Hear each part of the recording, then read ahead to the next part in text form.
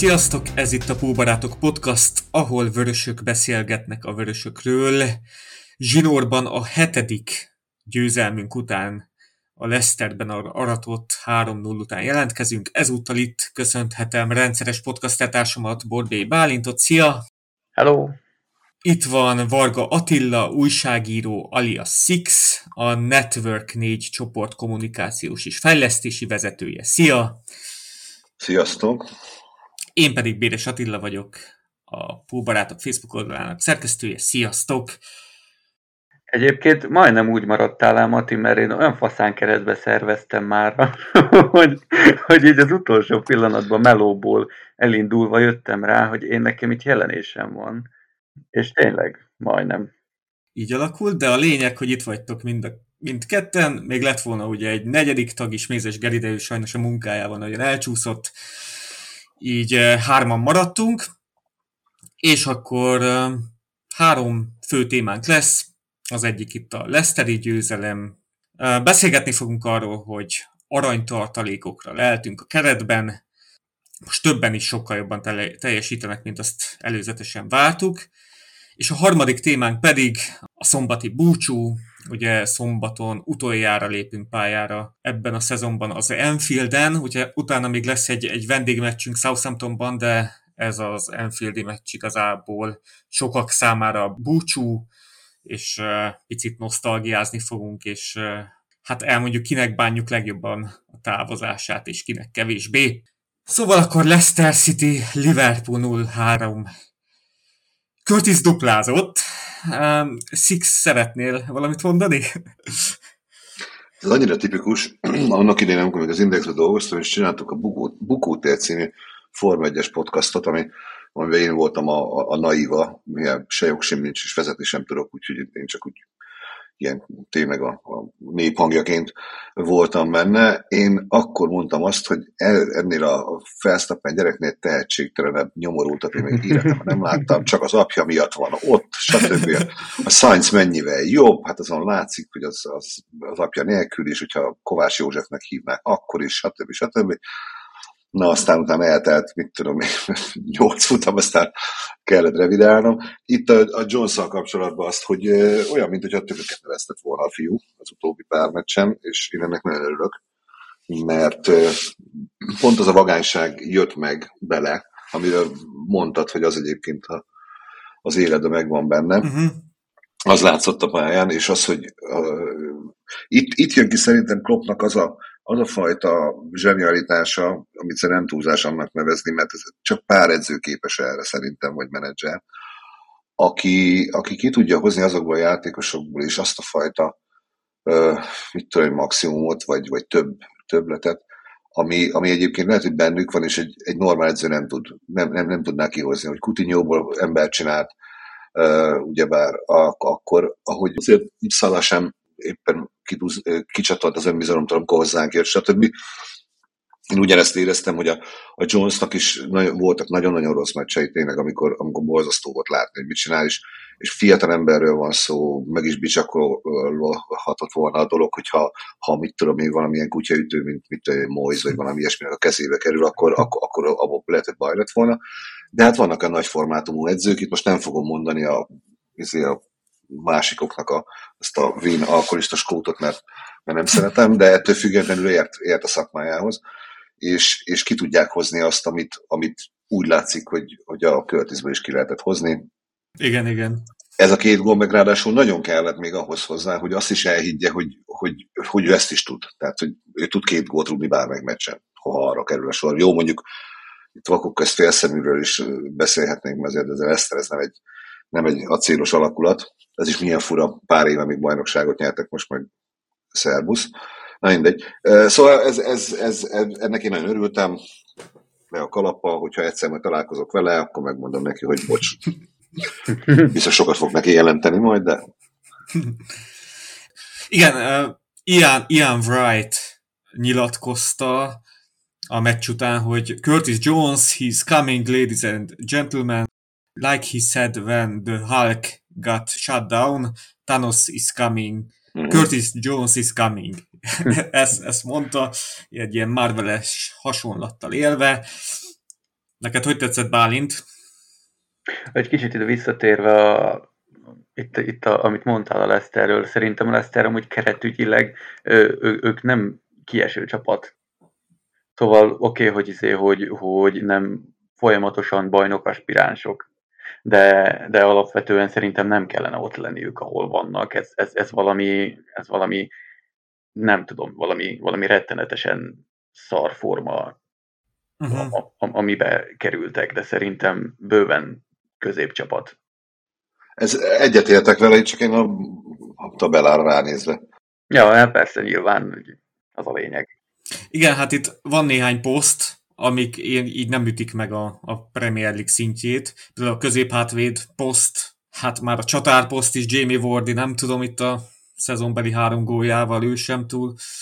Ugye ilyen Nacho sérült, igen. De hogyha ez a néhány poszt meg lenne oldva, például lennének tényleg Premier League szintű középhátvédjeik, akkor szerintem sem esnének ki, de... Hát meg ugye érted, most minden játékos játszhat szarul, amikor Ali hozta nekünk az óriási védéseit, nem is tudom, 1-2 podcasttal ezelőtt, akkor még rettenetesek voltunk mi is, és akkor arról beszéltünk, hogy ha nem Ali van a kapuban, akkor lehet, hogy ilyen 14-15. helyen bandukolnánk valahol. Igen. Szóval persze nyilván lehet itt mondogatni statisztikákat, de minden játékosnak vannak olyan időszakai, amikor rossz statisztikákat mutat a teljesítménye, mert az ilyen. Igen, nekünk akkor középpályánk nem volt. Na és Curtisről valami gondolat, Bálint? Én csak imádom a csávót, meg nagyon jól játszott itt a Leicester ellen is. A góljánál igazából inkább, mármint az első góljánál inkább a Salának a passza volt olyan, ami igazából még nem volt gól, de én ott már nagyon örültem. Az gyönyörű volt az a passz, és aztán az, hogy ott az még olyan ballal, hogy betette, az még azt tette fel az íre a pontot. Igen. Mo 3 gólpaszt jegyzett, Mester 3-ast jegyzett, most így néztem is, hogy az örökranglistán beértem úgy Bobit, tehát ami érdekes, mindkettejüknek most 72 gólpasszuk van Liverpool mezben. Trent mögöttük a harmadik így 70 gólpasszal ebből a keretből.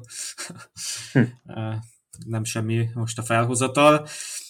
Amúgy teljesen megérdemelt a győzelem, tehát minden statisztikai mutatót elnézve, tehát egyértelműen lefociztuk őket. Feles XG-t engedtünk, 2-es XG-nk volt. Nem is tudom, elején volt az Alisson védés. Hát még... itt az elején az Alisson azért rendesen oda tette magát, ott is írtam magamnak, hogy az első 12 percben volt 2 darab olyan tisztázása hátul, amikor elfuthattak volna, meg ugye volt az a védés, amikor Zitzert fogott. Hogy az 12 perc lefolyása volt, és egészen szerintem az első gólig nem volt igazán meggyőző a fölényünk.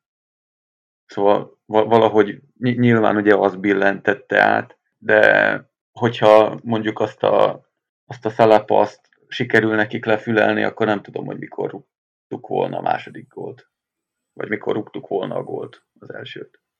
Hát igen, vannak mákos pillanataink itt ezen a 7 meccsen. Most is mindkét Curtis gól ilyen lesgyanús volt, de aztán egyik sem volt les.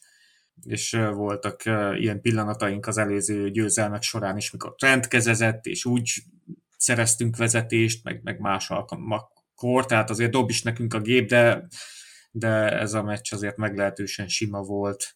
Ja, ráadásul itt a második Curtis gólnál még így kicsit játszottak is az idegeinkkel, legalábbis az enyémmel egész biztos, mert először, amikor varozták, akkor rossz pillanatban állították meg a képet, és az ott teljesen nyilvánvaló volt, hogy ott előrébb van a Curtis, mint talán az Evansnek a lába, és aztán egy későbbi képen mutatták, hogy a labda elrogásának a pillanatában az Evansnek a lába belóg. És én egyszer ott már elkönyveltem, hogy ez les, írtam is az egyik kedves haveromnak, hogy hát ez les, ez csak 1-0 marad. És aztán ment is a közösségi médiában az a felháborodás, ugye a semleges szurkolók részéről, hogy hát ez les volt, ezért lett volna jó, hogyha mondjuk már élőben lehetett volna hallani itt a bíróknak a kommentálását, hogy éppen mit gondolnak, miközben ezeket a vonalakat húzogatják be, meg mit mondanak, de igen, aztán mikor már a jó helyre húzták le a vonalat, akkor éppen nem volt les. Na hát, Six, mit emelnék ki a meccsről?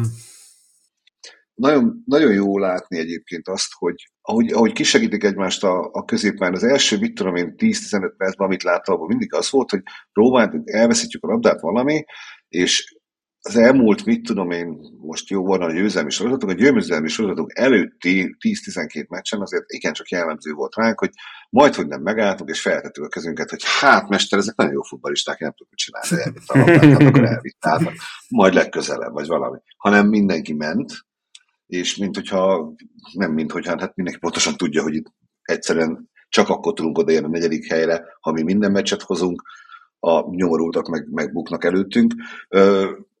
Ez nekem nagyon tetszik, hogy meccsek óta látom ezt hogy mennek mindenki, senki nem áll meg, nem látom azt a fajta ilyen kicsit beleszarós hozzáállást, ami engem néha zavar bizonyos játékosoknál, és ennek örülök. Hát meg az, hogy ugye mód baszogatták végig, hogy nem, ez megint nem az ő idénye, nem, hát már nem olyan, mint régen, meg mit tudom én, ezt meg kell nézni megint a számait, meg amiket csinál a meccseken. Elképesztő a Pali. Elképesztő. Csodálatos futballista, én tisztelem, becsülöm. Nagyon örülök neki, hogy itt van, és hogy elvejjenek neki egy szobrot. És most, hogy olvastam a Sky Deutschlandon, hogy a Szadiónak kifeláll a szekerrel úgy a Bayernnél, hát bassza meg, hozzuk vissza, hát hozzuk haza. Hát Szadió az ember, akit simán haza lehet hozni, nem? Nem férne be a csapatba? Nem értek egyet. Most ez úgy néz ki ott elől, hogy egy 31 éves Sadio Mané szerintem nem. Ez annyira durva, 15 évvel ezelőtt ezen mondott, hogy egy 31 éves Sadio Mané, arra teljesen más irányba csodálkoztak volna rá az emberek. Most meg hát igen, már béhülye. Pedig nem, én szeretném, én nagyon szeretem Manét, különösen, tehát Manéba is, meg Szalaba is nem csak a futballista részét, hanem az ember részét. Jó, most az a pofon az, hogy most miért csattant el, meg miért nem tudom a Bayernnél, de a Bayernnél valaki pofoszkodik, azt szerintem az az alapállapot. Tehát, hogy ott futballozak, úgyis előbb-utóbb megbolondulsz. Tehát Oliver Kahn a főnököd. Hát persze, hogy hülye lesz egy idő után. Ebben mondjuk van valami.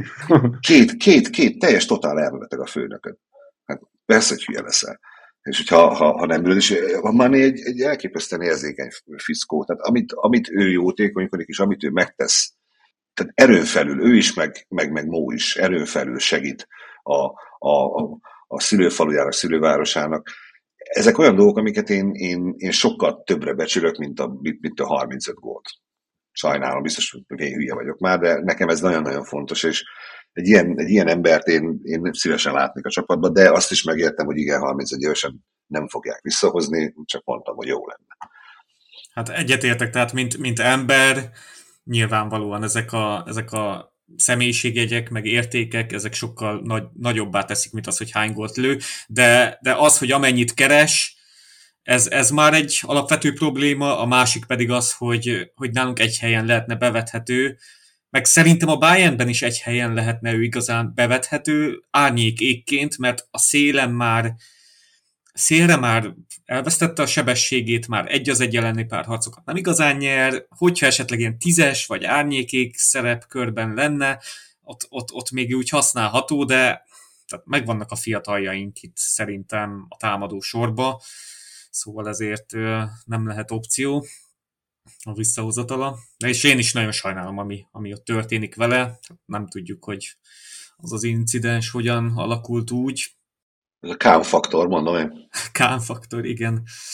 De az is furcsa, hogy őt megvették a Manét, és aztán szélen játszották, de hát volt két csatáros felállásban is, de tehát ilyen rendszeridegen picit ott a Bayernben, vagy hogy mondjam. Igen, olyan, mint hogyha egy ilyen üllen ott valamilyen kibic lett volna, vagy egy, mit tudom én, ilyen felesleges fogaskerékként ott téblából. Hát Hát néha, ez igen. van. Én sajnálom nagyon egyébként. Miatta néztem Bayern meccseket, szóval egyébként Akkor mostanában van nem nekem láttál sokat. jobb dolgom is. Hát ne, ha persze, akkor nem játszott, akkor nem, én ezért mondom, hogy ezt köszönöm neki, amikor megsérült. Ilyen szempontból nem kellett nézni ezt a kínlódást. De most jó, ma meg fogom nézni Lipcse ellen, mert remélem, hogy a Dortmund. magyarok istene. Ja, hogy a magyarok miatt. Most, ami majd jön, hogy remélem, hogy most akkor, ha már itt beindult a magyar henger, akkor az elsodorja őket is. Én a Dortmundnak szurkolnék, hogy ők legyenek a bajnokok inkább, aztán hát valakinek szurkolni kell abból a nyomorúságból, akkor igen.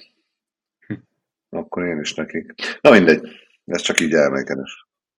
Amiről még ez a meccs híres, vagy ami még itt különleges dolog, hogy most volt az első alkalom, hogy két Scouser ugyanazon a Premier League meccsen betalált, itt Liverpool mezben. Utoljára hasonló 2007-ben fordult elő, amikor Gerrard és Fowler lőttek gólt a Sheffield United ellen, és most pedig ugye Jones és Trent. Hát én ennek örülök, bár nem vagyok scout, de örülök neki, hogy a helyi fiúk, és tényleg nem csak helyi, hanem tényleg scout is mind a kettő. A szabadrugás az jó, az fura volt nekem, mert azért jó, nem egy Roberto Carlos, mondjuk Roberto Carlos se volt egy Roberto Carlos, hogyha úgy nézzük, mert azért ő is nem rugott ő olyan túl sok szabadrugás gólt, csak ugyebár volt az a kiflés, akkor onnantól kezdve mindenki megbalandolt, és hogy Roberto Carlos a legnagyobb király. Trentnek ez a gólya, ez valami elképesztően szép volt viszont. Tehát ez mestermunka volt. Ha neki így el tud sülni a lába még egy párszor, én nagyon örülni fog neki, mert ezek a gólok ezek jól jönnek. És hát igen, a Mónak a gólpassza az pedig nagyon rendkívül elegáns volt a gólhoz. Azért az, hogy ezt gólpassznak írják be, ez már majdnem az amerikai sportok fafejűségével rehajaz, nekem egy picit legalábbis, de oké, hát hozzáért, akkor hozzáért, ugye? De tényleg jó, elképesztően jól eltalálta, és utána a testbeszéd, meg minden, ahogy kicsúszott ugye az izéhez, és az arcán ez a hát, gyerekek, ez van, az a zsiványság, amit én szeretek a futballistákban. Tehát én ez ilyen felhajtott galléros kantóna, bár hogy is a másik oldalon futballozott, de azért azt a zsiványságot én azt tudtam értékelni, és ez ilyen dolgokat tudom értékelni. Akkor te imádod mondjuk Robertsont, gondolom.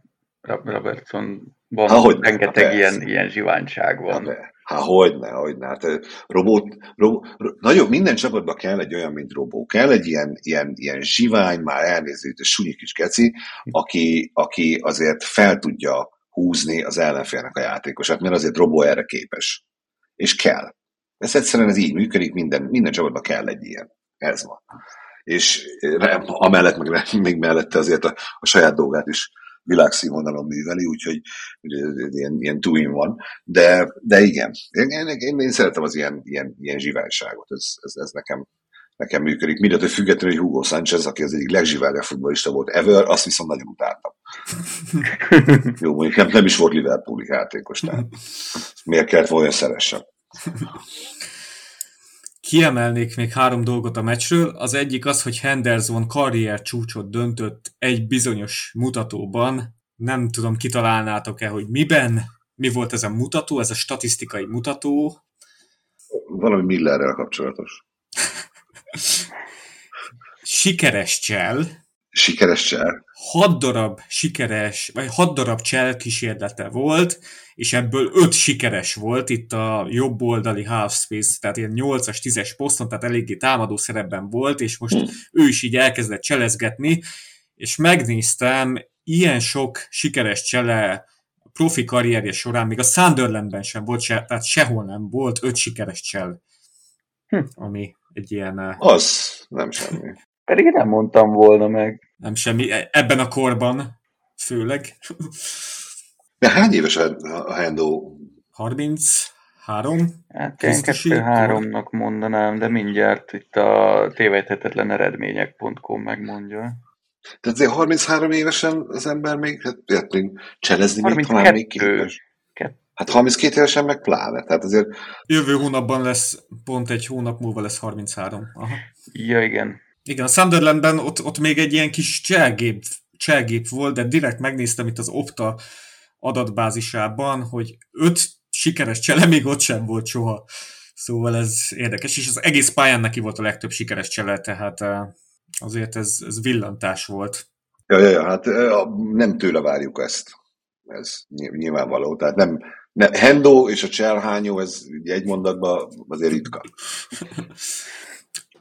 Igen, amit én még kiemeltem, hogy Fabinho ebben a új rendszerben a Trent mellett nagyon él, tehát nem kell kapkodnia, nem kell annyit futnia, nyugodtan játszhat, hogy ott van Trent a párjaként, és most tényleg úgy játszik, tehát teljesen más, mint ősszel volt. Tehát ősszel azon gondolkoztunk, hogy Fabinho-ra lehet-e építeni. És most ebben az új rendszerben lehet. Igen, tehát úgy látom, mintha megint a régi Fabinho játszana, aztán meglátjuk, hogy ez a rendszer maradni fog-e, egyre valószínűbb, hogy maradni fog, mert már Klopp is arról beszél, hogy itt az előszezon arról fog szólni, hogy még inkább tökéletesítsünk ezen a rendszeren, meg a Trent szerepkörén. És hát ami gyönyörű volt, az Firminónak itt az ének. Ja. Perceken át. Tudod, általában ugye az szokott lenni, amikor megszólal valakinek a nótája, akkor azért mutatják a futballistát, és azért 10 esetből 9-szer ilyen vagy farc, vagy ilyen kis sztoikusan, stb. Nem mernek örülni. Bobby ezzel szembe, mint a kisgyerek a cukorkába, vagy az édességboltba. Ő annyira örült neki, hogy ő nótáját énekelték, hogy valami hihetetlen. Mert ott a kispadon, és a fülig érő száj, vigyorgás, stb. Tehát elképesztő. Ez egy olyan dolog, amit nehéz lesz ebbe a csapatba pótolni, azt a 32 fogas mosolyt. Jó, mondjuk akkor megijedtem, amikor a fogfehérítési hullám az lement a csapatnál, és megjelent. És először ő, aztán Coutinho, aztán meg Klopp is, és itt néztem, hogy meg fog vakulni, az meg. Valami elképesztő. Tehát olyan színű fogsort csináltak, amilyen nincs. Soha nem is lesz. Tehát ez a természetesítő messze. De ettől függetlenül imádom, ahogy azt a fajta gyermeki örömöt, ami éveken át ott volt az arcán, nem csak a góloknál, egy-egy csel után, kihagyott helyzetek után is, ezt én ugyanezt szeretem Origibe is egyébként. Ugyanez, ő is állna vigyorgott, és ez jó nekem, nem a fogcsikorgatás mindig, hanem ez a lazaság, meg az érzelmek. Abszolút. Bálint még valami a meccsről, vagy erről az éneklésről? Hát az éneklés az nagyon tetszett, imádtam, és valószínű ilyen elérzékenyülős lesz majd a Villa elleni meccs.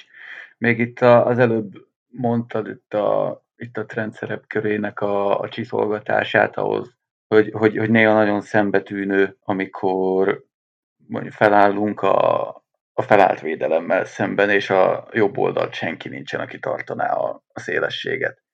Ugye Salah behúz egy kicsit, Trent nyilván bent van, ilyen inverted Hendo. Ő meg nem megy ki. Lehet, hogy az ő dolga lenne, csak én sokszor látom, hogy az a terület az nagyon üresen van. Hogy ez még ilyen kiforratlan dolog. Lehetséges, hogy mással ez jobban festene, majd Mounttal, vagy nem tudom, hogy ki fog érkezni oda. Viszont az pozitív, hogy Salah ilyen gyakran tud középre húzódni, és azért is van idén már 44 gólja vagy gólpassza, ami ugye a második legjobb idény gyakorlatilag Liverpoolban neki hihetetlen, itt a szezon elején nem hittük volna. Szezon közben se hittem volna. Na de BL esélyek, most úgy állunk, hogy 81% ír itt a szuper számítógép, amely lefutatott nem tudom hány 10,000 lehetséges forgatókönyvet, 81% ír a két Unitednek, hogy ott lesz a top 4-ben, nekünk 37%, de valamelyik csapatnak itt mindenképpen a 3 meccséből, tehát a Newcastle-nek vagy a Unitednek legalább 2 botlania kell. Továbbra is úgy gondolod, Six, hogy ez meg lesz? Én bízom a többieknek a szerencsétlenkedésébe, itt csak annyit mondanék, hogy Arsenal. Tehát amire egyébként mérget lehetett venni. Teljesen mindegy. Ugyanezt játszottuk mi is el. Hajszál pontosan ugyanezt játszottuk el, talán mi még többel is vezettünk. 12 voltunk, a 12 ponttal mentünk a City előtt, igaz? Aztán egy ponttal meg nem maradtunk a bajnoki címre. Igen, az akkor volt, mikor így több meccset játszottunk náluk, nem tudom mennyivel, és akkor volt olyan, igen. És akkor szépen egy ponttal lemaradtunk a végéről, ugyanezt fog történni, majd nézd meg a végén, és most nem egy ponttal, nem 3-mal fog lemaradni az Arsenal, vagy 4-jel, ugyanez. Egyszer kipukkadtak. Bízom benne, hogy a Newcastle is kifog. Kevesebb esélyt látok a Manchesternek a bukására. Én a Newcastle-be bízom nagyon. Hát meg a Newcastle-nek ugye van meccse a Brighton ellen. Hát igen. Ugye a Leicester ellen most a Chelsea-t nem említem, mert a Chelsea az ilyen instant szopó, de esetleg a Leicester még összekaphatja magát, a Brighton meg egy kurva jó csapat. Szóval így ezen a két meccsen itt még lehetnek. Hát még a Brightonnak még matematikai esélye van beérni minket. Hát, de nem fognak, de minimális. De amíg matek van, addig matek van. De ők mennek, az egyértelmű. Ők mennek. Igen. Tényleg abszolút. A Brighton and Hove Albion, ebből lehetne írni egy jó nagy anyagot így az egésznek az egész klubnak a felépítéséről, az, hogy honnan, hova és mennyire jutottak el, meg mennyi pénzből, mert szerintem ez valahol egy tanmese lehet. Ha jól tudom, nekik nem arab olajmilliárdos a sugárdezők, nem? Na, akkor. Lényeg az, hogy nem csak olajdollárból lehet klubot építeni, vagy rubel dollárból, ugye? Dinamo London 11. hely, gratulálok. Hanem meg lehet ezt csinálni máshogy is. Tehát, és akkor tudom, hogy Pep megint sírni fog, és Pep megint kap 800 milliót, és Pep megint elkölti a világ összes futballistájára minden pénzét, és még mindig azt fogja mondani, hogy neki még mindig kell valaki, mert még mindig nem kész a dolog, hát mindegy, ez mindig fel tudom kúrni magam. Nagyon, nagyon szimpatikus, ami a Brightonnál történik, amíg mögöttünk van, addig meg még szimpatikusabb. Nagyon-nagyon remélem, hogy a Newcastle vagy a United bukni fog egyet, és akkor tudunk érni, de megmondom, hogy nem érünk oda a bajnokligára, akkor nem értünk oda a bajnokligára helyre, van ilyen. Ez most nem fog falnak menni, meg eret vágni, szerintem most majd akkor jövőre. Tehát most. Én amúgy tök szívesen megnézném azt az Európa Liga döntőt, amit a Liverpool megnyer jövőre. Meg a másik például. Én egy Liverpool-Brighton néznék meg Európa Liga döntőnek. Ja, az amúgy igen. Egy megerősített Liverpool jövőre, egy jó Liverpool szerintem úgy indulna el az Európa Ligába, mint senki más. Szóval így én instant odaadnám a kupát. És hála Isten, én így nem tudok súlyt sem pakolni a csapatra, mert ugye ki vagyok én ahhoz, úgyhogy mondhatok ilyen dolgokat. De szerintem, hogyha az Európa Ligába indul jövőre a Liverpool, akkor én nem tudom, hogy a szuper számítógép mit fog kiszámolni, de szerintem valami eszméletlen magas százalék lesz majd. Hogy megnyerjük? Aha, igen. Hát persze, hát ez adott. Itt mert ugye megy a rettegés, hogy akkor nem fog hozzánk jönni X, meg Y, meg Z, mert hogy nem indulhatunk el a Z-be, és akkor mert nekem bajnokok ligája futball kell. Erre megint csak annyit tudok mondani, hogy most oké, láttunk már ilyet, aki én elmegyek innen, mert bajnokok ligába akarok futballozni, aztán mi meg azóta röhögünk. Igen. Hogyha valaki azért akar elmenni a mi klubunktól, mert ő BL-be akar futballozni, én ezt tiszteletbe tartom, oké, felőlem aztán, megértem az ambíciót, de akkor én őt nem is fogom annyira hiányolni, megmondom őszintén. Ugyanígy gondolkodunk, szerintem mi is, ugye Bálint? Persze. Most elterjedt egy hír, ugye az Alexis McAllisterrel kapcsolatban a The Athletic brightoni újságírója megírta, hogy McAllister bajnokok ligájában szeretne szerepelni. Ez neki a prioritás.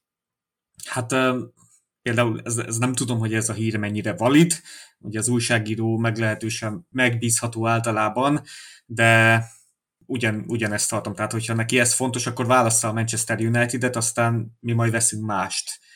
Klopp azt mondta, hogy szerinte ez a csapat BL nélkül is ugyanolyan vonzó jelenleg, szóval ő nem aggódik, mi se aggódjunk. Egy fiatal játékosnál egyáltalán nem értem azt, hogy oda megy, vagy van lehetősége oda menni egy Liverpool szintű csapathoz, és jaj, jövőre majd nem a BL-ben játszik. Ja. De mondjuk egy 24 éves játékosnak a következő éven kívül, hogyha neki tényleg ez a fontos, akkor lesz még 5 éve vagy 6 a BL-ben játszani. Hát főleg, hogy 5 éves szerződést ír alá nagy valószínűséggel a következő klubjával. Tehát, és hogyha most tippelni kéne, hogy egy Manchester United vagy egy Liverpool nyer hamarabb bajnokok ligáját, azért még így is, hogy ha a Manchester United indul jövőre a BL-ben, még úgy is szerintem hát azért jó esély van, hogy mi nyerünk hamarabb BL-t. De egyébként valahol olvastam én ennek a hírnek a cáfolatát, hogy nem mutat ilyet a McAllister. Igen, dél-amerikai újságírók ezt cáfolták, szóval... Na hát, jó, akkor nem vagyunk beljebben túl sokkal. nem tudom. A The Athletic az általában megbízható, csak ezért dobtam ezt most be. De térjünk is rá szerintem lassan a következő témánkra, amit én dobtam itt be igazából a mai nap folyamán, hogy picit beszélgessünk a klub aranytartalékairól, így fogalmaztam. Itt külön, akiket én kiemeltem, Trent Alexander-Arnold, Curtis Jones, Bajcetic, Hakpo, akik szerintem sokkal jobban teljesítenek, mint abban reménykedtünk, vagy nem is az a szó, hogy jobban teljesítenek, hogy mást is szállítanak annál, mint amit vártunk. Hogy legyen, végigmenjünk rajtuk egyesével, vagy így? Inkább azt kérdezem, hogy úgy indultunk, még egy hónapja, amikor beszélgettünk, ugye azt mondtuk, hogy nekünk nyáron nagyon komoly igazolásokat kell véghez vinnünk. De változott-e a véleményetek ezt illetően, hogy például Curtis Jones és Trent ennyire jók ebben az új rendszerben? Tehát kell-e Curtis Jones elé például játékost venni? Most én abból indulok ki, hogy most azért, mert fekete macskák mászkálnak az a stadion környékén, vagy tükröket törünk össze, sót borítgattunk ki, létre alatt járunk át, nem tudom, vagy azért, mert ilyen Csontkovácsnak hazudott kuruzslók dolgoznak a klubnál, azt sem tudom. Olyan szintű és mennyiségű és súlyosságú sérüléseket, amiket a mi játékosaink elszenvednek az elmúlt 3-4 éve, az valahol példátlan a többi klubnál. Tehát ilyen egyszerre a kezdőcsapatunkból 6 játékos, 7 játékos kidől, aztán bejön valaki, aki éppen, hogy csak felépült, és ő megint rásérül, és kiesik fél évre, van egy tehetséges játékosunk, akik kezdünk felépíteni, aztán utána elbúcsúzunk tőle, stb. Mármint egy idényre. Ezek a dolgok azok, amik miatt mindenképpen szerintem kellene, és akkor itt persze én értem azt a részét a dolognak, hogyha meg veszünk egy jót, de nem játszhatjuk, mert pont egy olyan évünk van, amikor nem kell, mert mindenki valahogy megúszta, és senki nem sérült hosszabban, akkor az illető meg elkezd elégedetlenkedni, és akkor bla bla bla bla bla. Ha meg olyan játékost hozunk, akit eleve úgy hozunk, hogy jó, majd beáll, hogyha muszáj lesz neki, azt meg akkor úgy se tudunk olcsón ilyet venni, mert manapság már nem lehet olcsón senki. Engem lehet olcsón megvenni, aki nálam jobban futballozik. Vagy hozunk egy Arturt. Vagy hozunk egy Arturt, aki igen, figyelj, 100%-os teljesítmény, a hiba határ tekintve. Szóval nem tudom, hogy mi a jó megoldás, és biztos, hogy nálam sokkal okosabb futballban, sokkal járatosabb emberek ezen gondolkoznak már napok óta, vagy hetek, vagy hónapok óta, hogy mi a fasz csináljunk. Elméletileg kell, gyakorlatilag meg a jó Isten tudja. De azért nézzük meg, hogy védelembe biztos, hogy kell vennünk embert. Mert én szegény Joe Gomez-t én kedvelem valahol, csak tehát megvannak a korlátai. Hát okkal nem játszik. És az, hogy ha mindenki elkezd kidőlni, akkor tulajdonképpen Joe lesz az, akire számítani kell, akkor az szerintem annyira nem bizselgeti meg az ember szívét. Tehát Matip sem lesz már fiatalabb, és sem tanul meg jobban helyezkedni, mint eddig. A Korláta nagyon jól fejlődik, az abszolút 100%-osan oké a védelembe, de szerintem védőt azt mindenképpen vennünk kellene, nem is egyet, hanem vagy kettőt. A középpályán meg attól függ, hogy mit csinálunk például Thiagóval. Vele mit csinálnátok ti? Hát, ha marad ez a rendszer, én Thiagónak nem látom helyét. Tehát, hogyha Trent a pályán van, és ebben az inverted fullback szerepkörben, tehát behúzódik a középpályára, akkor Thiagónak semmi haszna nincs a keretben. Tehát akkor Trent mellé egy emberevő középpályás kell, vagy a Fabinho, vagy a következő új hatosunk, a következő új védekező középpályásunk. Tehát Thiagót csak akkor játszatnám én, hogyha megint az alapszisztémába játszanánk, ahol Trent nincs ott a középpályán, hanem 3 középpályás van, mert például Curtis helyén, vagy Hendo helyén, itt a half space-ben, 8-as poszton, ott Thiago oda már nagyon, tehát nem lendületes, nem lenne jó támadó középpályás. Tehát hogyha a stáb úgy dönt, hogy legyen akkor ez az új rendszer, Trent legyen az irányítónk a középpályán, akkor én eladnám például Thiagót, éppen azért, mert heti 200 000 keres, még most lehetne belőle pénzt csinálni. Pontosan. Hogyha meg úgy gondolja a stáb, hogy hát azért még jól szuperál az alap 4-3-3, ahol Trent fullback, akkor még maradjon. De hát annyira sérülékeny tényleg a Thiago, hogy nagyon, és amit mondtál, a védőposzt, egy ballábas középhátvédet mindenképp hoznék. Így van. Aki ebbe a rendszerbe beleillik, akinek megvannak azok a passzai, amik például Robónak úgy nincsenek, vagy aki jobban fest középhátvédként is. Ugye itt lehet mondani a Sportingból a Inaciót, aki most így nagyon, nagyon hype-olt, meg hát a Guardiola Lifcséből, de hát ő ilyen piszok drága lenne, Bastoni, akkor mit csinálnál Robóval? Robóval? Hát igen. Robó rendszeridegen ebben a csapatban, hogyha egy top csapattal fogunk játszani, az rendszeresen ki fog jönni, hogy rendszeridegen sajnos. Hogyha nem tud úgy felfutkorászni, ő a szélről jó. De mikor így mélyen van a kapu előtt, hát én a Robónak nem engedném el a kezét, imádom, csak ebben a rendszerben oda hát egy Guardiol vagy Inacio sokkal jobban néznénk ki. Tehát akkor sokkal jobban tudna ez a csapat így súlypont áthelyezésekkel dolgozni. Mert így teljesen az egész játékunk dinamikája megváltozott azzal, hogy Robbo nem tud lefel sprintelni, hanem hátrébb van. Főleg rangadókon fog ez látszódni. De az is lehet egy opció, hogy egyszer így állunk fel, egyszer úgy állunk fel, és akkor Robbónak is hasznát vesszük majd meg. Az új középhátvédnek is, de egy ballábas középhátvéd az kötelező. Az biztos vagyok benne fog is jönni, mert ugye az nincs is a keretben. Joe Gomez-t féltékot használni.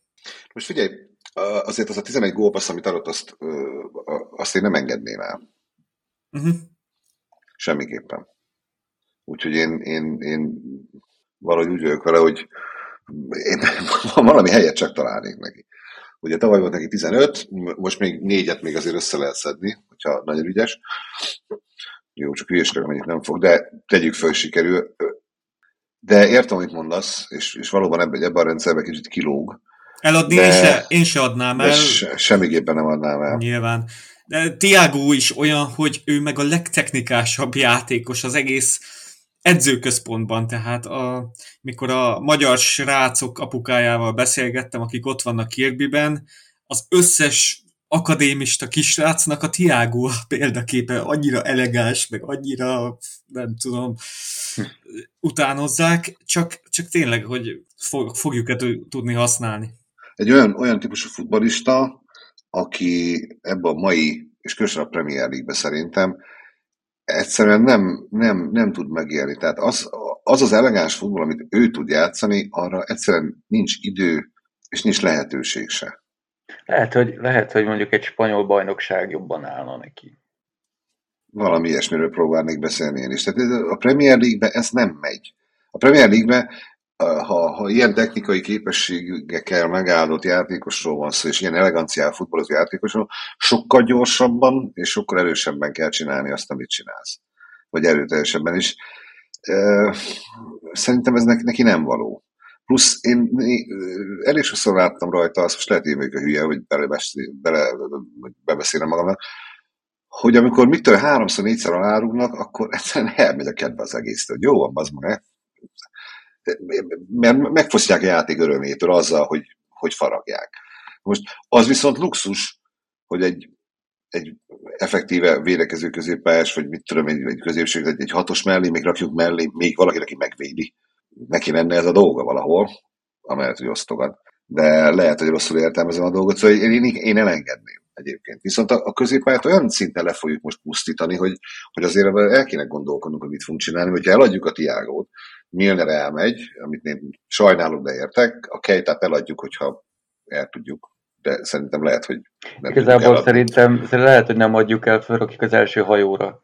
Aztán ott kiköt, ahol kiköt, tudod. Keita, Ox, Milner szerződése lejár, szóval velük igen. már nem kell számolni. Ox is elmegy, igen. És akkor Arthur is elmegy, még hogyha a nagy vérveszteségeket nézzük. És akkor ugye marad a Bajcetic, aki ügyes, de egy gyerek. Marad a Harvey, aki ügyes, de még mindig jó futballista lesz, csak lesz. Marad a Curtis, aki most beindult. Mit tudom én, mi történik akkor, hogyha lesz egy olyan sérülés, ami nagyon visszaveti. Marad a Hendo, aki hát nem mai csirke, és marad Fabinho. Egy ilyen középpályával nem lehet neki menni egy ideignek, ez nyilvánvaló. Igen, Tyler Morton ugye egy potenciális Fabinho csere lehet, de ugye nem tudjuk, hogy ő végül is maradni fog-e a keretben, vagy kölcsön adjuk megint. Igen, tehát egy hatos szerintem mindenképpen kéne, Fabinho mögé, mellé, elé, és egy 8-as mindenképpen kell, Henderson elé, frissítés, tehát egy 8-as legyen az Mason Mount, akiről szól a fáma, vagy más, nagyon sokan lehetnek a listánkon, de ami az én igazi kérdésem, hogy Curtis Jones elé McAllister, ő kell nekünk. Itt van egy dilemma szerintem a stábban is, hogy 70 millióért vegyünk-e arra a posztra egy játékos, mert a legideálisabb valószínűleg a csapatban betöltött posztja McAllisternek az lenne ott a baloldali half space, tehát ugyanazok az erényei, mint Curtisnek, igen. Mit tud ő még játszani egyébként? Tehát az, hogy most mit játszik a Brightonban, az egy dolog, de mit tud még játszani? Ő a Boca Juniorsban, meg az Argentinos Juniorsban volt 10-es támadó, irányító, játszott ő is, még double pivotban 6-os is volt, de ő inkább ez a baloldali támadó középpályás Curtis szerepkör nagyjából. Nagyon jól tartja meg a labdát, ugyanúgy, mint Curtis. De Curtis szerintem intenzívebben pressingel, intenzívebben játszik, szóval ezért vacilál. Most csak azért megvenni, hogy vegyünk valakit, akinek nagy a neve, és le tudja hozni az Echo a címnapon, azért gondolom nem fogják, és nincs is túl sok értelme. Nem volt jellemző eddig sem egyébként a klubra, hogy csak azért vásároljon. Abban biztos vagyok, hogy 9 meccsel ezelőtt oda akartak egy középpályást. Most eltelt 9 meccs, nem vagyok benne biztos, hogy akit akartak, az most oda kell. Igen, na én ugye azt mondtam, hogy mi lenne, hogyha a McAllister 70 millióját, vagy 60 milliója helyett vennénk egy 20 milliós játékost, és átcsoportosítanánk a Declan Rice-ra, mondjuk, és akkor meg lenne oldva a 6-os poszt. De a Rice jönni akar hozzánk? Tehát... Nem tudjuk, hogy Rice mit akar, csak az biztos, hogy hát ő elég szexi. Meg te is akartad őt azért most külön. Én azt mondom, hogy ha Mount és Rice, akkor inkább Rice, és ezt a mai napig tartom. De nem tudom, hogy akar-e jönni. Hát nekem ez a legnagyobb problémám. Nem tudjuk, hogy lehet, hogy ő inkább egy londoni csapatot favorizálna, ez egy lehetséges forgatókönyv. De most szokott hát, hogy a feleségek akarnak menni Londonba? Mindig valami ilyesmi volt, mindig, hogy ő jönne, de hát az asszony nem, tehát ő nem akar Liverpoolba menni. Úgy sose értettem, de mindegy, hát majd látjuk, hát úgyis 3 forduló, vagy 2, ugye, ami vissza van még kinek, hogy, és aztán utána elkezdődik a silly season, úgyis, tehát minden nap lesz valami átigazolási hír. Főleg most így, hogy így konkrétan mindenkivel hírbe van hozva a Liverpool. No de, még itt erre a témánkra visszatérve, amit meg akartam említeni, hogy Hakpo vagy Gakpo, de én Hakpónak szeretem említeni. hogy ő a Brentford ellen ugye középpályán szerepelt, és elég jó volt, így belejött azért, és hogyha Darwint beépítjük a csapatba jövőre, akkor ugye azért lesz egy Luis Diaz, Darwin Núñez, Salah támadósor, hogyha így lesz, ott van még Zsota, van 5 minőségi támadónk, még Bobby távozásával is lesz 5 minőségi támadónk, tehát előfordulhat, hogy Hakpót gyakrabban fogjuk látni a középpályán, lehet, hogy ő oda is lehet egy opció, az biztos, hogy sokkal sokoldalúbb, mint bárki is várta. Tehát ő Igen. úgy jött, mint egy ilyen kreatív vonalszélső, aki a holland bajnokság legtöbb kulcspasszát osztja ki, erre csináltak belőle egy ilyen hamis 9-est, meg egy ilyen összekötő kapocs a középpálya, meg a támadók között, tehát ez a Firmino szerepkör, de láttuk, hogy még a középpályán is bevethető, szóval számomra ő is egy ilyen aranytartalék, vagy hogy mondjam, akiben lehet, tehát simán ki tudom nézni, hogy azt mondják Kloppék, hogy na akkor a szezon bizonyos részében a Hakpó lesz a támadó 8-asunk, mert ezt is.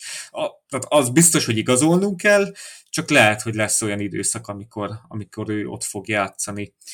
És igen, hát Trent az alapvetően egy hatalmas aranytartalék volt szerintem. Sokan szerették volna, hogy a középpályán szerepeljen.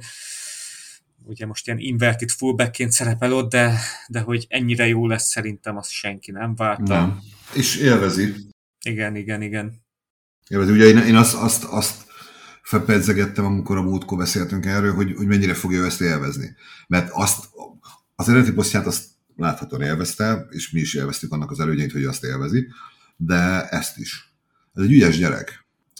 És annak örülök, hogy hamar jött a pofom, mert azért egy kicsit kezdett nagy lenne a mellény, én úgy érzem, és akkor jött egy pici formahanyatlás, ami szerintem lehet, hogy más embernél hamarabb kiküszöbölhető lett volna, csak pont egybeesett a csapatnak a hanyatlásával is, vagy ilyen pillanatnyi formahanyatlásával, mindegy, és akkor ugye a válogatottból való kikerülés, stb. És ebből viszont ő nagyon, nagyon erősen jött vissza. Ami jó, ami azt mutatja, hogy megint csak mentálisan és agyilag a gyerek ott van. Tehát vigyáznak rá, gondolom, nem lesz belőle egy tipikus magyar futballista, aki, hogyha elolvassa a Nemzeti Sport oldalán, hogy ő a következő Maradona, akkor ezt el is hiszi, és a karrierjének abban a másodpercben vége, hanem ő elég tudatosan járja szépen a kis útját. Hát persze, és mondtad a Manénál, hogy ő emberként milyen jó, a Trent meg, ugye biztos hallottátok, hogy ő az ex-akadémistákat támogatja, ugye létrehozta ezt a programot, amiben azokat a játékosokat, már nem játékosokat, ex-akadémistákat fogják támogatni. Hát akiknek nem jött be az élet. Igen. Ez is egy nagyon szép dolog, persze, hát igen, olvastam róla. Például podcasterek lesznek, meg újságírók, tehát a The Anfield Rap, van ez a nagyon népszerű ugye, szurkolói blog, meg podcast, meg oda fel fognak minden évben venni, legalább tehát 2 ilyen ex-játékost például. Oké. Utolsó téma, szombat. Utolsó témánkra? Szerintem igen, mert annyit kell vágnom ebbe, hogy hosszú lesz ez az adás. Szerintem térjünk rá. Egy éra véget ér, távozik a 7-esünk, távozik a 9-esünk, Klopp 2 legtöbbet használt játékosa. Milyen emlékeitek vannak erről a 2 játékosról? Mások is fognak távozni, de itt első körben Firminóról és Milnerről beszéljünk, Bálint. Hát én nekem Milner személyes nagy kedvencem. 2 Liverpool mezem van, mind a 2 Milner mez. Azt. Wow. Egy valami, még arra térjünk már ki. 1 hónapja nekünk volt egy ilyen full Milneres adásunk, amikor nem hittük volna, hogy ez be fog következni, de bekövetkezik, hogy tényleg távozik. Hát igen, egy kicsit elkeseredtem előttem, én rettentően nagyon kevésszer engedem meg magamnak azt, hogy valamivel vagy valakivel szemben érzelmileg elfogult legyek, de Milner ezt így kiharcolta magának, ezért tényleg rendesen el vagyok szomorodva tőle, hogy jövőre már nem Liverpool mezben fog játszani. Annak mondjuk örülök, hogy nem visszavonul, hanem egy eddigi szimpatikus csapatot fog még szimpatikusabbá tenni. Igen, valószínűleg a Brightonba igazán. Ja, igen. Hát Firminóról pedig egy csomó tök szép emlékem van, kezdve azzal, amikor a Coutinhoval együtt megfordítottak egy Stoke meccset, mit tudom én hány évvel ezelőtt. Uh-huh. Azt a meccset azt nagyon szerettem, meg a gólokat is, vagy a no-look gólöröm, vagy amikor Holgate-tal összeveszett, és utána fehérítette ki a fogait, és voltak ilyen mémek, ugye a Colgate-os mémek, ilyenek jutnak eszembe egyébként Firminóról, meg tényleg a folyamatos mosolya, és a cselei, meg a gólpasszai, úgyhogy nagyon fog hiányozni nekem ő is. Six? Az a furcsa, hogy amikor valaki a Firminóról beszél, aki nem Firmino, ugye? Szólni kell kommentátoroknak. Néha, akkor az ember hajlamos elfelejteni, hogy tehát a játékát elnézve nem az a fajta brazil futballista, mint mondjuk a Neymar. Én Neymart tartom a tipikus brazil, annak a klasszikus brazil futballistának, akit én egyébként már is szarba húgyban nem nézek. Tehát én nem, ha Neymar a Liverpoolba akarni igazolni, én kimennék és odaállnék valahova, hogy felgyújtanám magamat, és hogyha ezzel meg lehet akadályozni. Tehát ez az a fajta játékos, akit soha semmilyen, nem is választanám. Én a izében, amikor csalok a futballmenedzserbe, az editorra, akkor sem hozom oda. Tehát nem. A teljes antitézise a Neymárságnak, az pedig a Bobby. A csapat alá, és a csapat érdek alá rendelt egyéni érdekek élő szobra. Mindig mindent a csapatnak. Ez abszolút minden mozdulatán látszik. Ő nem saját magát próbálta meg soha helyzetbe hozni, legalábbis szerintem 80%-ban, hanem mást, és egész sikeresen. Még akkor is, hogyha csak a helyezkedésével, vagy ahogy elviszi az embert más elől, azzal már megteremti azt, hogy valaki gólt rúgjon, nem beszél arról, hogy azért egész jó kis passzokat is adott. A sokoldalúsága az, hogy jobbal ballal, jó, mondjuk jobbal inkább, de azért ballal is sokat gólokat, fejelt is gólokat rúgott, szerintem mindenféle testrészével. Ezek a no-look gólok persze, a Watford ellen a mögébe felugorva a sarokkal, az olyan mozdulat, hogy üvöltesz, mint a saká, hogy bazd meg ilyet mikor. Akkor jön ki belőle az a brazil, ami benne van, igaz? Csak ő intelligensebb annál, mint hogy olyan legyen, mint az a más, a kölyök. És amikor a Kloppnak az első-második évében, amikor játszott, akkor a statisztikái, én emlékszem rá, hogy volt olyan védekezési mutató, amiben a legjobb volt a ligában. Tehát védekező középpályásokat beleszámítva is jobb volt támadóként. Én az ilyen futballisták előtt mindig leborultam. Nagyon-nagyon szeretem ezeket a fajta játékosokat, akik amellett, hogy elképesztően tehetséges, nagyon jól támad, ha vissza kell menni, akkor megcsinálja azt. És hogyha úgy kell játszani, hogy jó, most akkor inkább egy kicsit visszább, mert ezt kívánja a csapatérdek, akkor gondolkodás nélkül. Nagyon kizárt dolognak tartom, hogy egy Holland egy ilyenre képes legyen például. Teljesen más típusú futballista, lehet hülyeség összehasonlítani, de ő a futballnak valahol az egyéni válfaját próbál játszani, a Torgál Sanyi is, csak a Hollandnak sikerült, a Sanyinak nem. Ezt mondták egyébként róla, amikor leigazolták ide. Valamelyik Crystal Palace-ba vitték a Torgálét, vagy valami... Igen, hogy West Brom is talán, de igen. Mennyi volt? 160 000 font, vagy 600 000 fontot fizettek ért, és azt mondta a kommentátor az első meccs után, hogy az hajszám pontosan 599.999-el volt több, mint amennyit ér. Ami szerintem egy elég markáns kritika Sándorunkról, de mindegy, ez eszembe jut. Szóval Bobby nekem nagyon-nagyon sok örömet okozott. Plusz, hát a gólörömök is. Nekem nem csak a no-look gólöröm, hanem hát az amivel életveszélyre sodorja a saját játékos társait. Ja, igen, a rugdolós. Ja. Azért volt 2 olyanra, emlékszem, amikor megállt bennem az ütő, mondom, ez most fogja lerúgni magunknak a fejét. És utána látom, másik szögben megmutatták, hogy csalt, tehát optikai csaló, de attól függetlenül, tehát tévében az pont úgy nézett ki, hogy úristen, mondom, ez a hülye, lerúgja a fejét a szalanak, azok, mit csinálunk? Nem tudom, tehát szerintem ő is, és Miller is nem tudsz rá rosszat mondani. Egyik őjükre sem. Nekem is lenne ezen, ha lenne 5XL-es. Nike, de nincs. Egyébként a New Balance sem gyártott 5XL-es, és az Adidas sem. Szóval nekem elég nehéz ezt találni, ami rám jön, de nem adom fel, viszont Gagyit nem vesz. Én tudnék 7XL-es is rendelni, és nagyon olcsón, csak mondom. Van, csak nem vesz az ember ugyebár. Szóval sok sikert kívánok neki, bármi is történjen, bárhova is menjen, kivétel, hogyha Manchester Unitedhoz, de hát a Bobby nem olyan. Ugye ez az a 2 játékos, akik tényleg így teljesen alárendelték magukat a csapat érdekéért.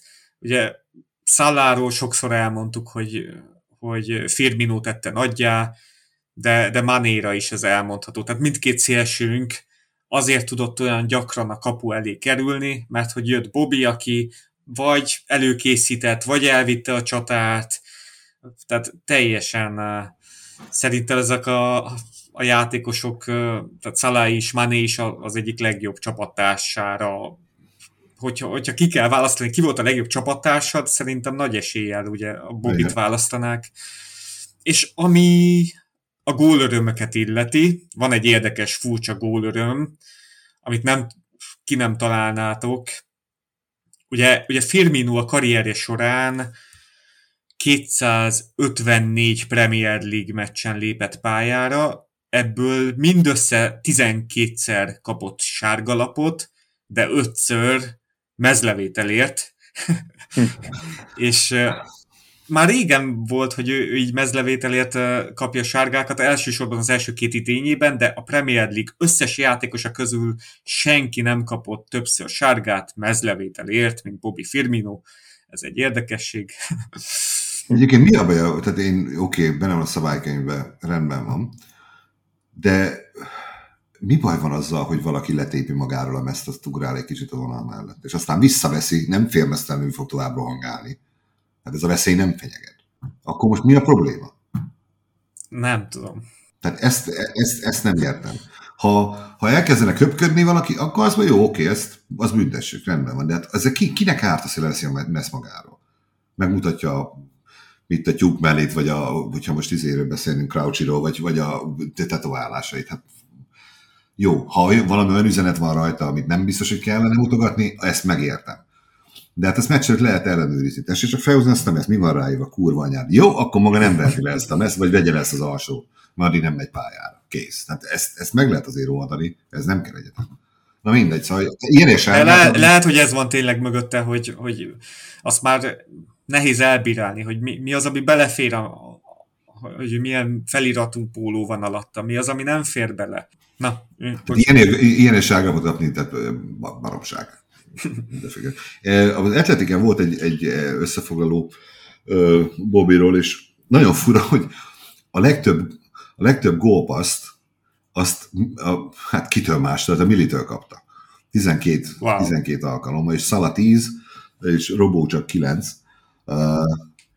Nagyon, nagyon fura.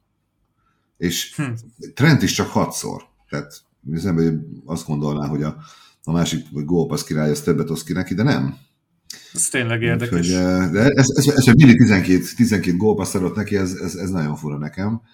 Nem gondoltam volna, de először meg kellett tippelnem, biztos, hogy nem Milner lett volna az első listán. Én amúgy Milnerre még várom egy kicsit amúgy, hogy a Soton ellen az utolsó 2 percre beáll a kapuba.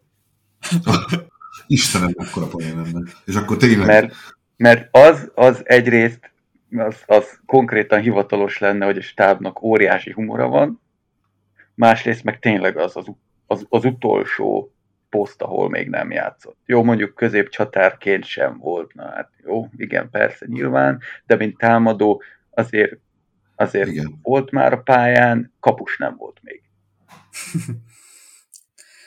Hát akkor térjünk rá Milnerre. Ő a második olyan játékosunk, tehát ő a második játékos, akit Klopp a leggyakrabban használt. Hát az első ugye Firmino, tehát Firminónak van jelenleg 353 tétmeccse Klopp alatt, Milnernek 321, ők ugye már így a Dortmundos játékosokat is túllépték, tehát Klopp egész karrierje alatt ez a két játékos lépett pályára legtöbbször. És Milnernek van ugye ez a csodálatos rekordja a Bajnokok Ligájában, amikor ő lett az assziszt király a 2017-18-as szezonban, 9 gólpasszt osztott ki, ez azóta is megdönthetetlen, egy olyan játékos van, akivel tartja ezt a rekordot, nem tudom, tudjátok-e ki ez a játékos? Találjátok ki, annyit segítek, hogy Real Madrid játékos és 2000-es évek eleje galaktikus. Xabi Alonso. Még azelőtt. Fogalmam sincs. Aranylabdás és portugál. Figo. Ja. Azért nem tudtam, mert mi közem van nekem hozzá.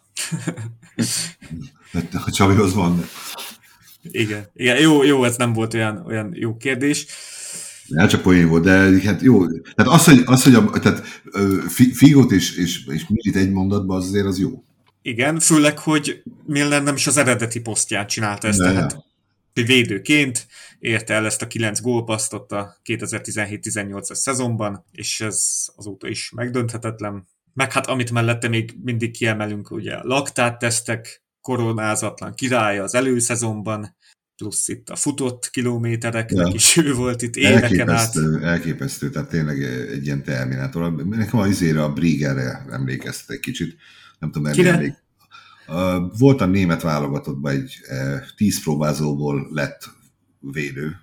Wow. Vagy középpályás, a Briegel, úgy hívták. Ott itt fiatalok vagytok, ez a baj. Nincs meg akkor a mexikói VB, mi? Nincs. 86, akkor nem is éltetek, igaz? Én nem, egyikünk sem. Azt a kurva. Na mindegy, szóval 86 világbajnokság, Úristen, mikor volt? német-argentin döntő, és félpályánál azt a Maradona adta a burultságának a labdát, végig mindegy, kiugratják az argentin csatát, aki elindul középpályáról, egy az egyben németek nyomtak, kontra, és elindult a félpályától, és vezette rá a német kapura a labdát, és hát ő ment effektíven nyílegyenesen.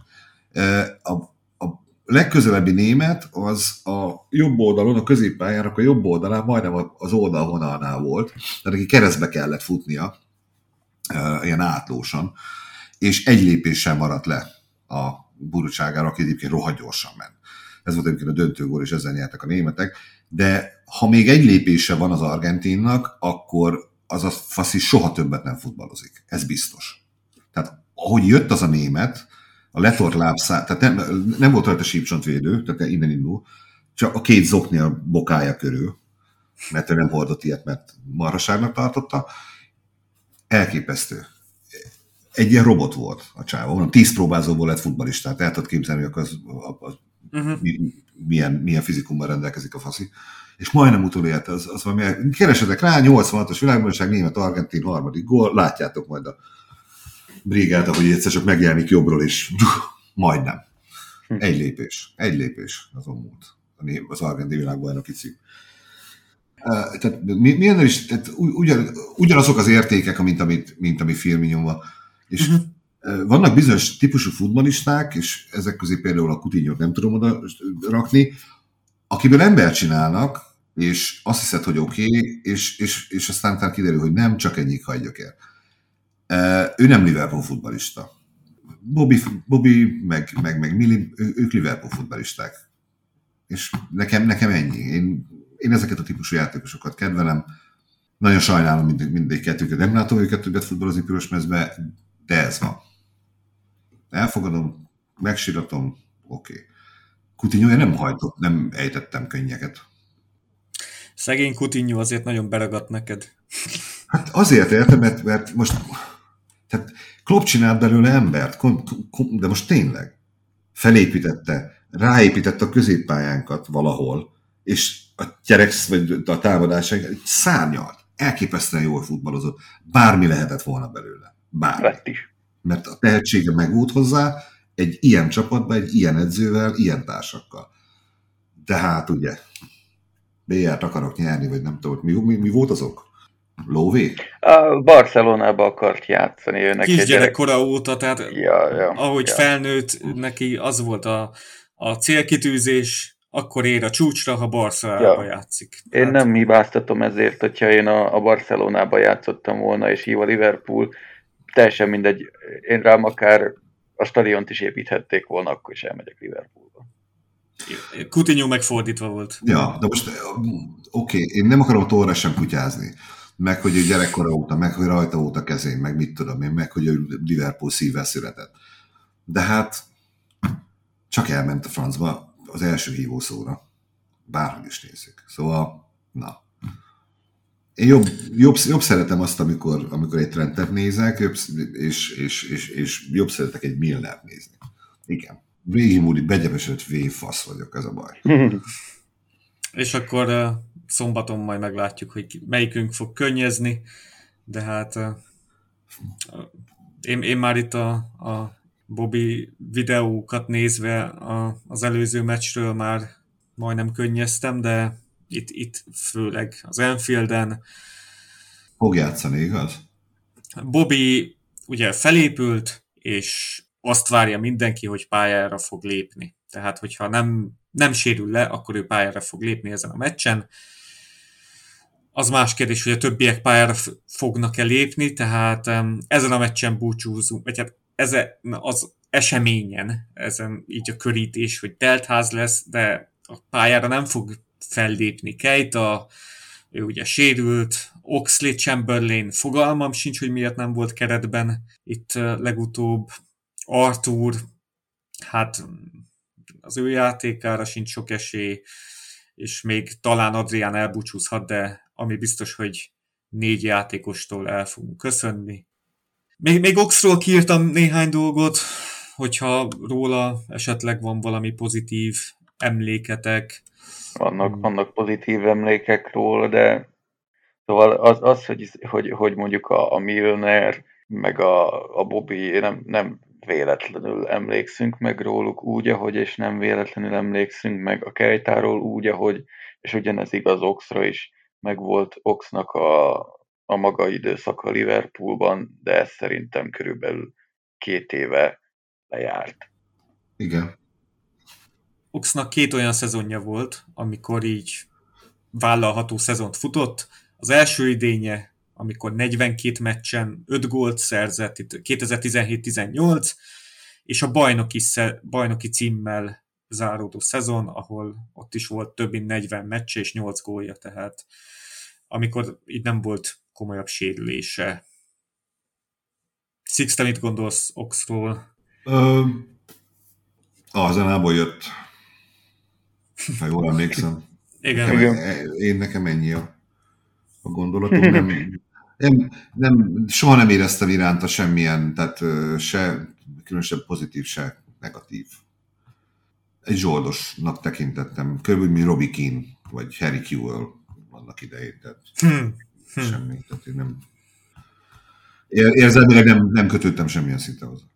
Ő azért is jött, mert az Arsenalban hát már így ilyen vízhordó szerepkör jutott neki, fullback poszton szerepelt nagyon sokat, és akkor nálunk a The Guardian azt írta, hogy megígértük neki, hogy nálunk szerepelhetsz a középpályán, gyere ide, ő pedig akkor ide is jött, és amiről mi sokat beszéltünk Oxról, hogy mennyire jó távoli lövő. És én ezt mindig cáfoltam, hogy ő egy jó távoli lövő lenne. Na itt egy tippjáték, amit még így gyors összeírtam. Oxnak Liverpool mezben 92 darab távoli lövése volt. Hány akadt be? Bálint. 3. Six? 2. Távoli lövésnek mit nevezünk? 16-oson kívül? 16-oson kívül? 2. Csak a City ellen volt két ilyen, azt hiszem. Volt neki, azt hiszem, talán az Everton ellen, valami kupameccsen volt még neki egy távoli. Összesen 5 volt neki, 5. Oh. Hát az egész jó arány. Hát a kettőnk együtt. Ja, Gyors kitávoltam fejvel, ügyes matekos volt. A Fabinho-nak nem igen van több, nem? A Fabinho-nak is ilyen 2 körül. Több biztos nincs. De igen, direkt úgy vezettem fel ezt a kérdést, hogy így már alul lőttétek. már tudtátok, hogy nem lesz egy magas szám. Hát igen. Én 2-re emlékeztem teljesen, és úgy voltam vele, hogy biztos van, amire nem emlékszem, akkor legyen 3. Uh-huh. Hát neki azért volt, főleg ott a 2017-18-as menetelésben. Nem, figyelj, semmit nem tettem, rossz szót nem tudok rá mondani. Nem erről szól a dolog, hogy most de nem érint meg a távozása, ahogy Arthur sem. Hát Arthur a maga 12 percével, amit a BL-ben játszott, az igen. Arra egyébként arra a beszélgetésre nagyon kíváncsi lettem volna erre az egész, hogy ez hogy zajlott le. És arra hogy leigazoljuk őt? Igen, és arra is, amikor kiderült, hogy hát ő nem fog már nálunk futballozni soha többet, mert olyan sérült, hogy akkor a Sájszenki mit mondott még, Jürgen? Vajon? Hogy azt többször?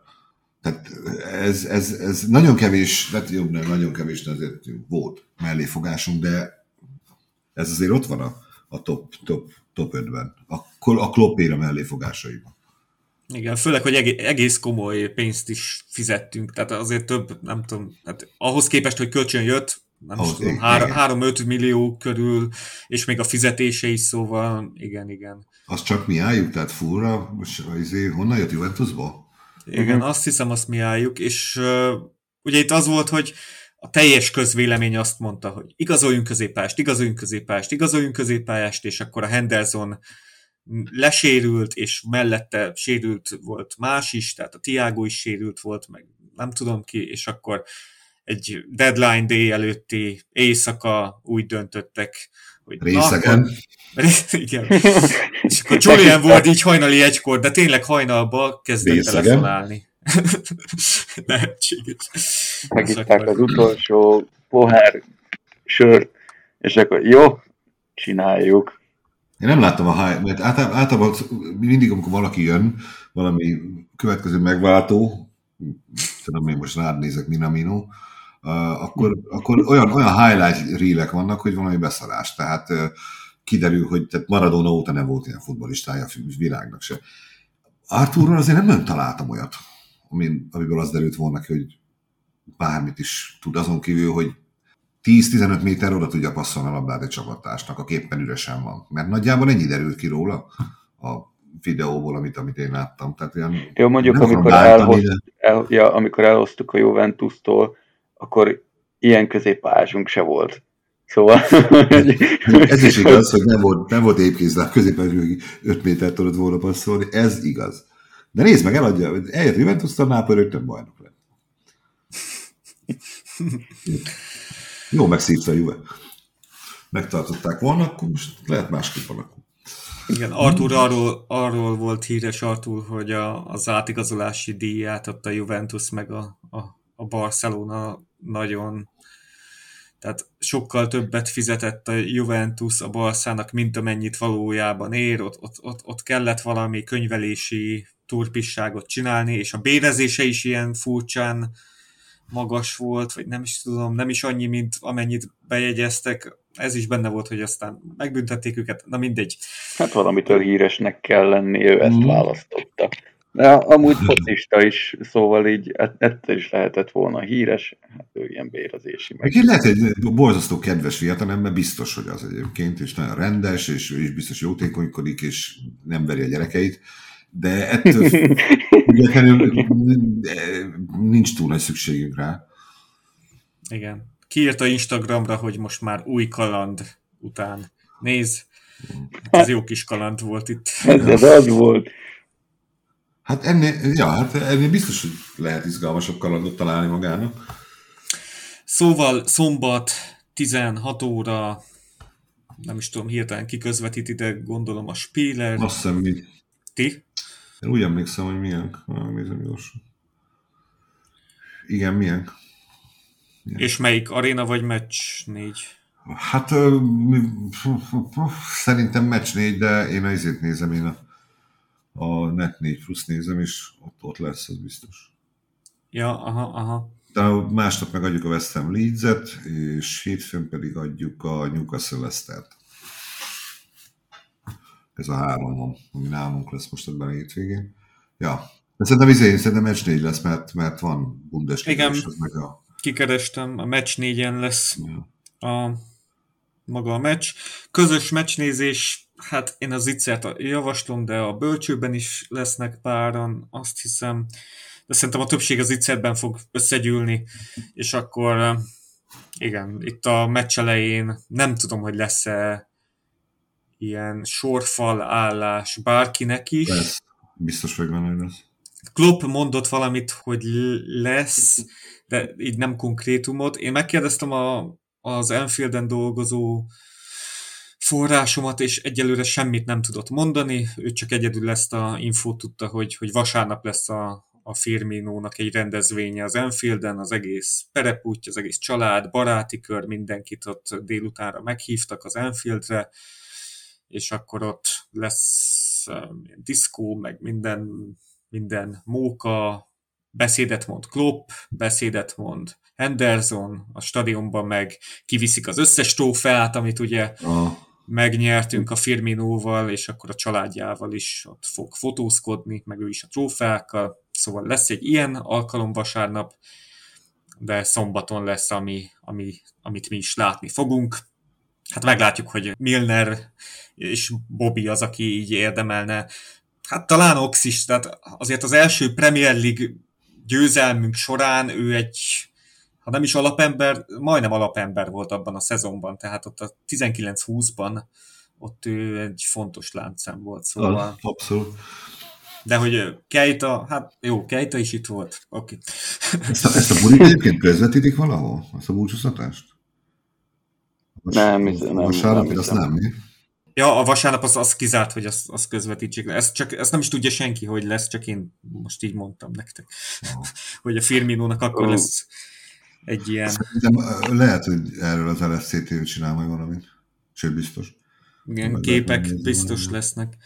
De most abba gondoljatok bele, hogy kap díszsorfalat mondjuk egy Milner, hogyha kap Milner, Firmino, Ox, és akkor az Arthur is megy utánuk. Ja, igen, lehet, ezért mennék, állj, ez most elképzelni.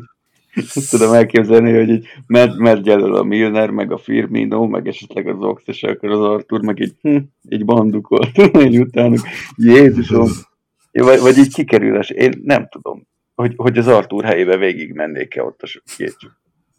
Én már Keita helyébe is elgondolkodnék, akinek volt, megszámoltam 27 darab sérülése nálunk, tehát 27 különböző sérülése, és ebben nem számítottam bele a Covidot, meg az influenzát, meg ezeket. A Transfermarkt 15-öt ír, én 27-et tudok, tehát a Keita helyébe sem mennék ott, hogyha lesz díszsorfal. Ha ki tud egyáltalán jönni, várjál már. Érted, 27 sérülés után azért már is család, hogy a cipőjét fel tudja húzni. Jól fel kell locsolni a pályát, mert ő ugye vízhez van hozzászokva. Igen, a medencéhez, a jacuzzihoz. Erről eszembe, hogy most valahogy az oldalon nézegettem a statokat, mit tudom, és akkor rátaláltam a férfi csapat mellett dolgozó Csontkovácsra, aki belga, valami Fanden Öveli, mint tudom én, de Frigyes a vezető, a keresztneve. Egy éve hoztuk, igen, ő a Schlumbergernek, a rehabilitációért felelős Schlumbergernek az embere, ő hozta, hogy... Ez a Frigyest hogy mondják a scousok vajon? Azt nagyon kíváncsi lennék. Valószínű sehogy, inkább valami más. Hey guy! Hey you! Hey guy! Oké, srácok, még itt valamit akartam volna, de... Az meg én nem is tudom, hogy Claudio Taffarel az nálunk van. Hát nálunk van, igen. Ja, miénk. Alisson ide hozta. Megvan, hogy nincsen semmi probléma itt a vizével, akkor jó. Most nagyon nagy bajban vagyunk, akkor... Sőt, még van az akadémián egy Pitaluga nevű brazil kapus, aki szintén sokat edzett itt a nyári szünetekben az Alissonnal, a tesójával és a Tafarellel. Csak hát nem olyan magabiztos, valószínűleg kölcsön fogjuk adni, de itt azért a brazil kontingens erős kapus fronton, igen. Nekem nagyon, ez most egy olyan terv, amit megosztok veletek, és egymás között vagyunk, más nem hallja. Akkor ezt kivágjam? De hogy is. Hogy én nagyon, nagyon régóta szeretnék kimenni, és egy ilyen, mit tudom, 2-3 napot ott tölteni a csapat mellett, és egy ilyen nem oknyomozni, egy nagyobb cikket, vagy nagyobb anyagot csinálni erre az egészről. És szerintem ezt meg is fogom. És tudom, hogy az első csapat mellé oda kerülni majdnem lehetetlen lesz, de én például Frigyessel nagyon szívesen elbeszélgetnék, vagy Tafarellel is. Tehát azért vannak itt érdekes emberek, akikkel én nagyon szívesen beszélgetnék. Persze a Jürgennel beszélgetnék legszívesebben, de az úgyse fog összejönni. Igen, ez úgy lenne, vagy hát úgy lenne erre esély, hogyha neked lenne valamilyen beépített embered, tehát egy magyar edző, játékos, valaki. Nekem máson van. Mit van neked? Broadcaster, kérlek szépen. Az is, a broadcaster az majdnem olyan, mint az autós kártyában a Lolaté, de ezt megint nem tudjátok, hogy micsoda. Tehát ez egy ilyen mindent, majd hogy nem mindent vívő lap. Oh. Tehát mint broadcaster azért vannak bizonyos jogosultság az emberek, és kérhet bizonyos dolgokat, és ha nem kér túl sokat, és túl sokszor, akkor ezeket általában szokták honorálni, vagy teljesíteni, és mivel mindig nem nagyon kértünk, sőt egyszer sem, ezért én szeretném, hogy ez legyen az a kérés, amit megoldunk, és akkor én kimennék és csinálnék egy nagyon fasz kis anyagot, ilyen 3 napon keresztül csak a klubról forgatnék, és Hát ez igen, sok szerencsét hozzá. Elképesztően egyoldalú és elfogult anyag lesz. Az a legjobb, azokat imádom. Figyelj, hát most a tárgyalagosság, most nem dokumentumfilmet akarok forgatni, hát még akkor a végén, hogy is forgat, Kleopátra, az a dokumentumfilm. Ez nem az lenne. Hát sok szerencsét, Sixi, akkor majd számolj be. Erről beszámolok majd, persze, ha összejön. Oké. Szóval szombat 16 óra meccs 4, közös meccsnézés az Itzerben, és akkor jön az elköszönés. Adásunk intro és outro zenéjét köszönjük az Imitation zenekarnak, Gödri Búcsú és Pápai Zsanett duójának, valamint Fegyverneki Leventének, aki remixelt az Imitation Intermezzo című trackjét. Ezúton köszönöm mindenkinek, aki valamilyen formában támogatja a podcast és a Facebook oldal működését. Patreonon van erre lehetőség, és aki támogat, az a Football Craze Store-ból akciósan vásárolhat Ádámtól. Köszi, hogy jöttetek, jó hosszú lett az adás, azért ezt meg fogom vágni. Jó, hát szombatra kellemes örömkönnyeket kívánok nektek. Szombatra kellemes örömkönnyek. Szombatra kellemes örömkönnyek. Jó, oké. Sziasztok. Sziasztok, ciao. Hello.